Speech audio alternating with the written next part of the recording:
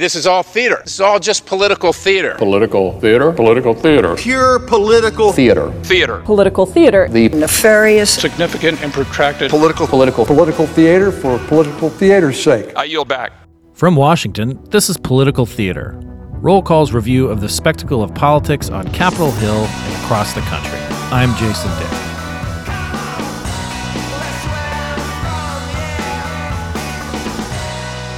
Every campaign cycle has its share of House special elections, and this year has been no exception. Sometimes members of Congress get picked to serve in the administration, and that creates a vacancy. Sometimes people leave for the private sector, and sometimes people die. That's led to a total of 7 vacancies in a closely divided U.S. House so far this year. And the special election campaigns allow the political parties to get involved, to test messages, and for different power brokers to exercise influence, or at least try. That includes the campaign committees and even former presidents like Donald Trump. CQ Roll Call Politics editor Herb Jackson and Inside Elections reporter and analyst Jacob Rubashkin join us on Political Theater to help take stock of where we are in this special time and to divine the special lessons we can learn. Herb, welcome, and Jacob, this is your first appearance on Political Theater. Welcome. Thanks for having me. So let's start with the most recent special elections that we saw, which were actually special primary elections in Ohio. In Ohio, Ohio's 15th district, where Steve Stivers left to become the CEO of the Ohio Chamber of Commerce, and in Ohio's 11th district, which is a Cleveland area seat, that Marcia Fudge left to become the Housing and Urban Development Secretary in the Biden administration. Who would like to start, Herb or Jacob, about what happened in these primary elections? Well, I guess Herb's going to start, Jacob. Go ahead, Herb. We basically had a blue seat and a red seat, right? The Fudge seat, Marcia Fudge won, but with 80% of the vote in November. The Stivers seat won with 63% of the vote in November. Trump did a little worse than Stivers. Biden did about the same as Fudge. And what we had in the Democratic primary was a fight between, in the Fudge seat, the 11th district, was a fight between the Justice Democrats, Our Revolution, Bernie side of the party. In fact, Nina Turner was the campaign manager and then chairman for Bernie Sanders' presidential campaigns in 2016 and 2020, against Shontel Brown, who was a Cuyahoga County commissioner. She had the backing of the Congressional Black Caucus, and Turner raised a whole lot of money early and was seen as the favorite, put out a poll showing herself as the favorite, but Brown ended up pulling it out. She won 50-44. The Congressional Black Caucus did a lot of trips into the district and pitched it really as, this is somebody who can work with Joe Biden. Tried to sell it as a Biden race. And it was an interesting result for the Democrats because you saw people wanting to not give Biden a problem in the House, where right now the margin is only 3 votes. On the Republican side, it was Mike Carey, who was a businessman who had the backing of President Trump. We're shifting to Ohio 15 now, right? Right. Yeah. And there were a lot of people running in both races, but the Trump candidate won with 37% of the vote. Technically, 63% of the people voted for someone else, right? However, the president took this as a win. Former president took this as a win, and it was a win for the guy he backed. His next closest competitor only got 13%, so it was over pretty early for both of these races. And Jacob, I mean, we pay a lot of attention to these races because this is what we do for a living, right? At Inside Elections, you make sure that everybody understands the dynamics of these races. At CQ and Roll Call, we make sure that people know who's running and where they might go with their votes and so forth. What are some of the things that stood out to you with these two races? Because, as Herb said, we had some power dynamics going on. The Congressional Black Caucus on one side, the squad, if you will, on the other. in Ohio 11 with Marcia Fudge. Marcia Fudge is a former chairwoman of the Congressional Black Caucus.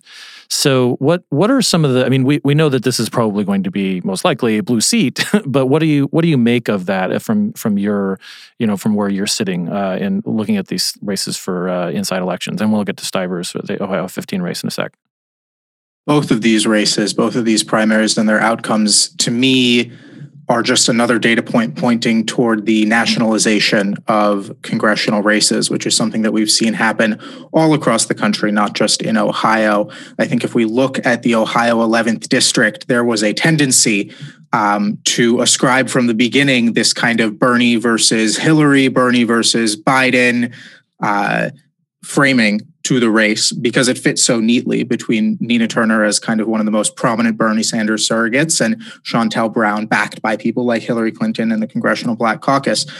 But what was really core to Nina Turner's campaign, at least at the outset, was not so much her role as a Bernie Sanders surrogate or as a champion for the big ticket progressive items like Green New Deal, Medicare for All. It was her connections and deep relationships as a member of the Cleveland political community, as a city councilwoman, as a state senator, long before she ever became a national name. And it was those relationships and that kind of recognition that made her the front runner at the beginning, as well as kind of her national donor network and things such as that.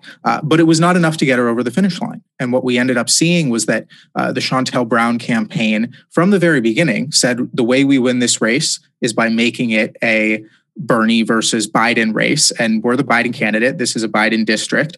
That's what we need to do. And to their credit, they executed pretty flawlessly. And in the end, it did not matter that Nina Turner had 20 years as a local politician, that she had a reputation within the district as a fighter and as someone who was not beholden to, the establishment or any interests. That didn't end up mattering at the end of the day to a majority of voters. The national framing, the national way of thinking about the political trends was dominant.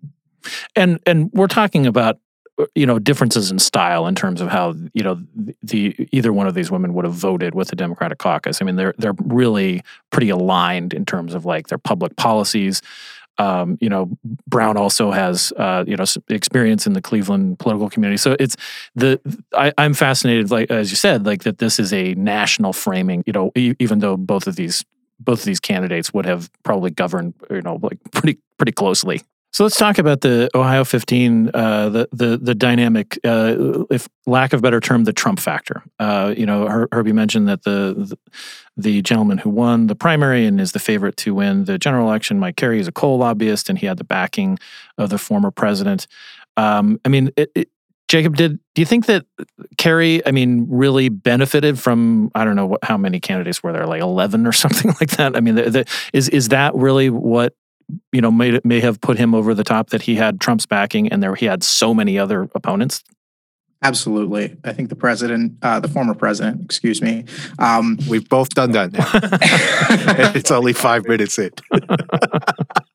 The former president can take fair credit for Mike Carey's win. Obviously, wide field only required a plurality to win. There's no runoff or threshold requirement in this primary. But the reality is Mike Carey is a guy who has tried 3 times before to run for office, all 3 times unsuccessfully, was known in kind of the political and lobbyist community, but very much not a known political figure otherwise, running against some really established current and former state legislators who were well-funded, who had high-profile endorsements. And the fact that Carey was able to dominate the way he did, he won all but 1 county in this district, and nearly tripled up his next closest opponent. I think this is absolutely because of the Trump endorsement and the money that the Trump super PAC came in toward the end of the race to support Carey with. Let's talk about some of that PAC spending, because the former president has been raising a lot of money in his post-presidential life.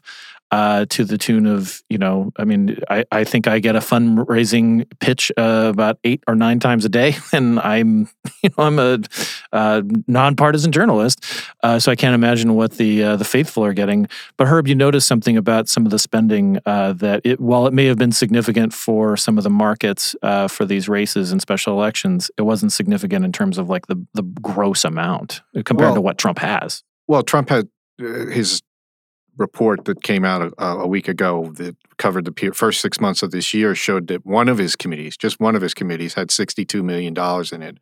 And so the specials in Ohio were on August 3rd. And between July 27 and August 3rd, his PAC only spent $417,000 in that district, which means for all the weeks before that, they spent nothing. Then they cut an ad about a week before Election Day, and they did some get out the vote phone calls over the weekend and on the day of election because, Republican voters only vote on Election Day. They're afraid to vote early because that's fraudulent, I guess. Sarcasm noted. For those of you not seeing Herb's twinkle in his eyes right here in the podcast studio. But this also, not to jump ahead, but this also followed by a week the loss of the Trump-backed candidate in a Texas special where it was a runoff election, which meant that some Democrats got to vote, and that the Trump-backed candidate lost. And in that race, Trump only spent $100,000 on his backed preferred candidate. The Make America Great Again Action Committee, I should say, which is a super PAC, which is different from Save America, which is the president's leadership PAC. So there are all these pots of money that the former president controls and can put out there. But he certainly didn't go heavy into that Texas race. And it looks like after they looked like they were going to lose that race, they put more money into the Ohio race, so we didn't get a back-to-back embarrassment. And that's going to be the question, right? If Republicans start to see, hey, it doesn't matter if I have Trump's backing or not, I can either still win or lose, his power diminishes. So he had to put out statements the day after the Ohio primary. It was like, we won, and don't worry about Texas. Another great guy won. He was still, backing me. So I won. It actually says, I won the primary in Texas. The special election, the runoff, you mean? Yes. Yeah. That's a good segue to talk about the Texas race, Jacob. This is the vacancy that was created earlier this year when Congressman Ron Wright, a Republican, died. He was the first sitting member of Congress to die of COVID complications. One of his this set off a special election. One of the candidates was his widow, and then there was a sort of a jumble in the original runoff or the original special election, which led to this runoff between two. Let's pick it up there with those two candidates and some of the dynamics that Herb was talking about that resulted in Jake Ellzey winning the seat. So the first thing you have to understand about the Texas 6 special election was that this was not a traditional Republican primary because of the way Texas does its special elections. Democrats and independents and people registered with other parties could participate. So this outcome was not necessarily the cleanest test of Trump endorsement within the Republican primary electorate. The second thing that you can draw from this result is that very few people turned out. It's hard to get to the final result without accepting that turnout here was abysmal. Unlike in a lot of the special elections we saw, certainly when Trump was president, voters are just not as engaged as they once were. So you should be cautious about kind of drawing major conclusions from a race where only 40,000 and change people even bothered to show up to vote. All that said, to me, this is one of the clearest examples of something that, my boss and our friend and colleague, Nathan, likes to talk about a lot, which is that candidates matter. And, you can have kind of all the structural factors in your advantage, all the runoff rules, all of the endorsements. And if you're not the right candidate for the moment, you can still lose. And this is clearly what happened to Susan Wright. I think from the very beginning, Republicans in the district were unimpressed with how she campaigned. They were not liking kind of what they were seeing from her in terms of her presence on the campaign trail, her ability to connect with voters, or her ability to kind of state a cohesive case for why she should be able to succeed her husband, other than, she will continue on Ron Wright's legacy. Jake Ellzey, on the other hand, comes in with a very solid campaign team, superior fundraising operation, and a bio that is straight out of central casting for Republican candidates in this day and age, coming from the state legislature, a decorated fighter pilot who comes from one of the more rural parts of the district. And so he was able to overcome a lot of the structural advantages Susan Wright had, in large part because he was simply a better candidate. And I think there are theories out there about, did he benefit from Democratic support? I think there's some evidence to suggest that he did. Certainly the campaign made a late play for Democratic voters. And when so few people are turning out, even small blocks of voters can have an effect. But I think the data is inconclusive at the end of the day as to whether Democrats really swung this election, as the former president claimed, or whether it was just that Ellzey was a better candidate and voters liked him better. And I would point out, Stephanie Aiken on our team was down in that district, spent a day with Jake Ellzey, spoke to consultants who weren't working for his campaign, who said that he never left a room without more voters than he had coming in, which is always a test. The other thing you had was Congressman Dan Crenshaw, who's another military veteran, shows his injuries from the war. He cut an ad because the Club for Growth was running ads against Ellzey, and he cut an ad that just said, "They're lying to you," which was a very direct thing. And then the last thing was, we can't figure out how much of a factor this is, but in a small turnout, one voter that Stephanie interviewed in a room, an 85-year-old man who wouldn't give his name, says he wasn't going to vote for Susan Wright because he has a problem with women being in office. And to what extent is that part of a 40,000 voter electorate? You can't tell. I think that this is the reason to, as frustrating as they can be, this is the reason to study these special elections, because you realize just how many variables there are to sort of factor through, and that, you don't know, whether the rural parts of the district, are going to have the more, the final say in something like this, or whether Democrats are going to do these things, or how much of Trump, is going to weigh. And Jacob, one of the things I was thinking is that, another thing about special elections that, some people may dread them because they siphon off money that in off, off times. But no matter what, you get to kind of either declare victory or dismiss it. If you won, it's because you're awesome. And if you lost, it's because, well, you can't really divine anything from these elections anyway. There's a built-in escape hatch. It is really choose your own adventure and no bad outcomes. There's always a way to spin the results in your favor. Again, because the stakes are, intrinsically, the stakes are very low. We're talking about one seat here or there in districts that aren't particularly competitive. And all of the higher stakes are kind of in the narratives that we develop. But what I would say to Herb's point, and kind of about Stephanie's interview with that voter, I think it's an interesting contrast in that Texas 6 election with a special election we saw even earlier in the year, Louisiana's 5th district, the similar situation where the congressman-elect Luke Letlow died from coronavirus before he was even able to take office. He died in December. His widow, Julia Letlow, stepped into his place as the kind of establishment candidate, and she absolutely dominated the field. There was never any question that she would not win, and I think that is a testament to her as a campaigner. Again, people who worked in that district would talk about how engaged she was as Luke was campaigning, and how much more effort at the end of the day she put in, even though she was running a much easier race than Susan Wright, how much effort she put into that race, and it showed in the final results. Yeah, I'm glad you mentioned that too, because we have this is another one of those things that we tend to see in special elections. Not all of them, but you see particularly if there's a death, you have either the widow or the widower frequently at least make some kind of play, or at least be offered the chance to. And you see these two very contrasting results this time, where you've got this, as you said, a very engaged candidate in Julia Letlow, who's now been sworn in and is now a member. And then in the other case of Susan Wright, I mean, it was a candidacy that didn't work for a variety of reasons, despite there being perhaps some more name recognition and so forth. We've got just a couple more special elections I wanted to mention.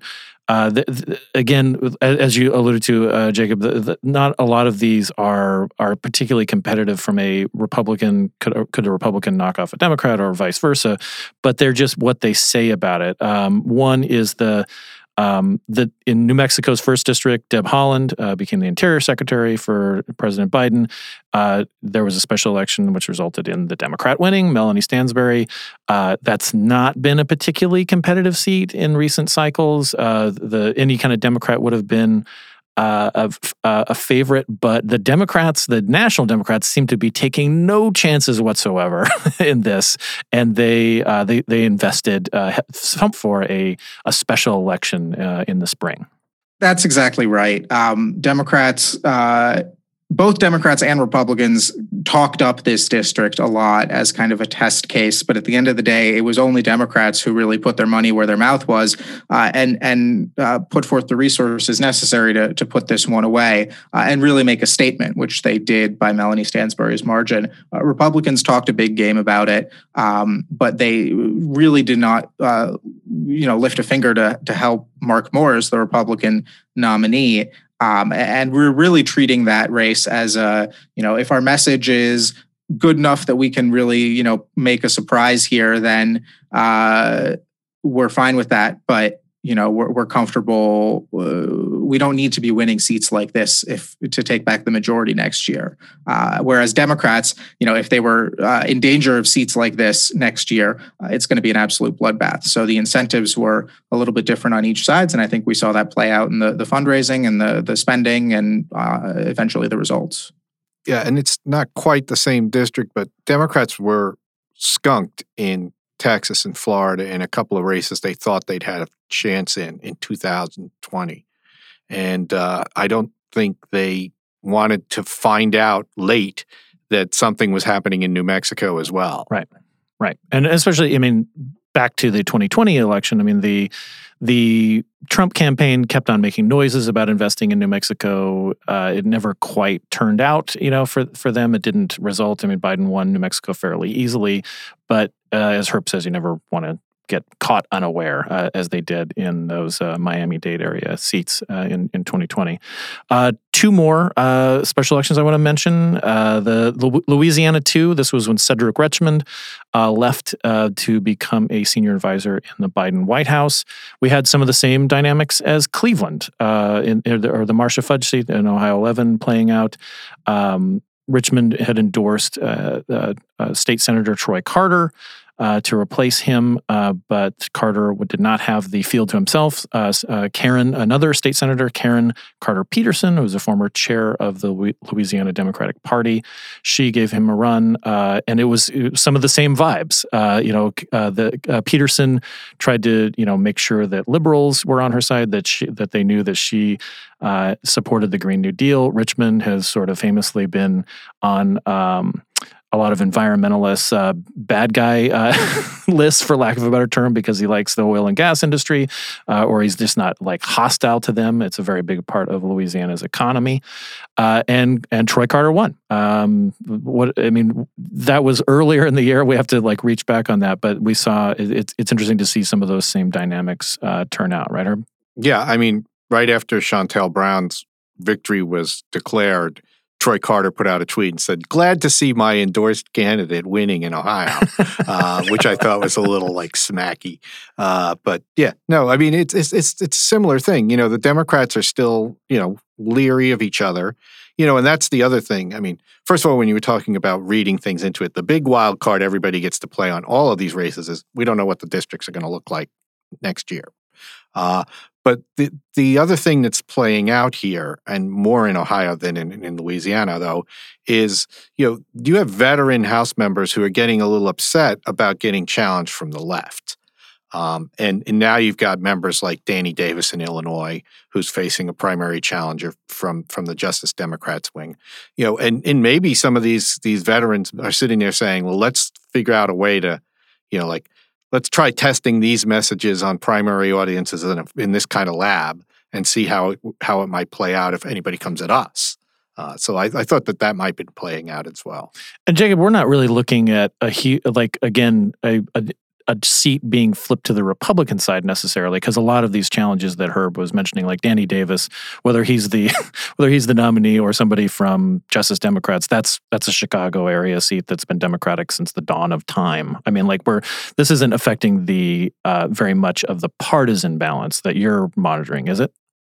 That's correct. None of these races are, with the exception of Texas 6 at the beginning, and obviously when that became an all-Republican runoff, that kind of fell off the map as well. But very few, if any, of these races speak to the any changes in the balance of power in Washington, aside from filling vacant seats, which when the majority is so narrow, that matters. That's not something to be ignored. Having that extra vote is helpful when you're trying to pass several $1 trillion in spending legislation, perhaps hypothetically. But no, I think the reality is this Ohio 15 seat is actually, which we haven't spent much time talking about at all. This is by the numbers the most competitive seat after Texas 6 that we're going to see. Ohio 15 was closer in the 2020 presidential election than New Mexico 1 was. And yet, because of the midterm dynamics and kind of the sense the Democrats are on their heels, a lot of attention was paid to New Mexico 1.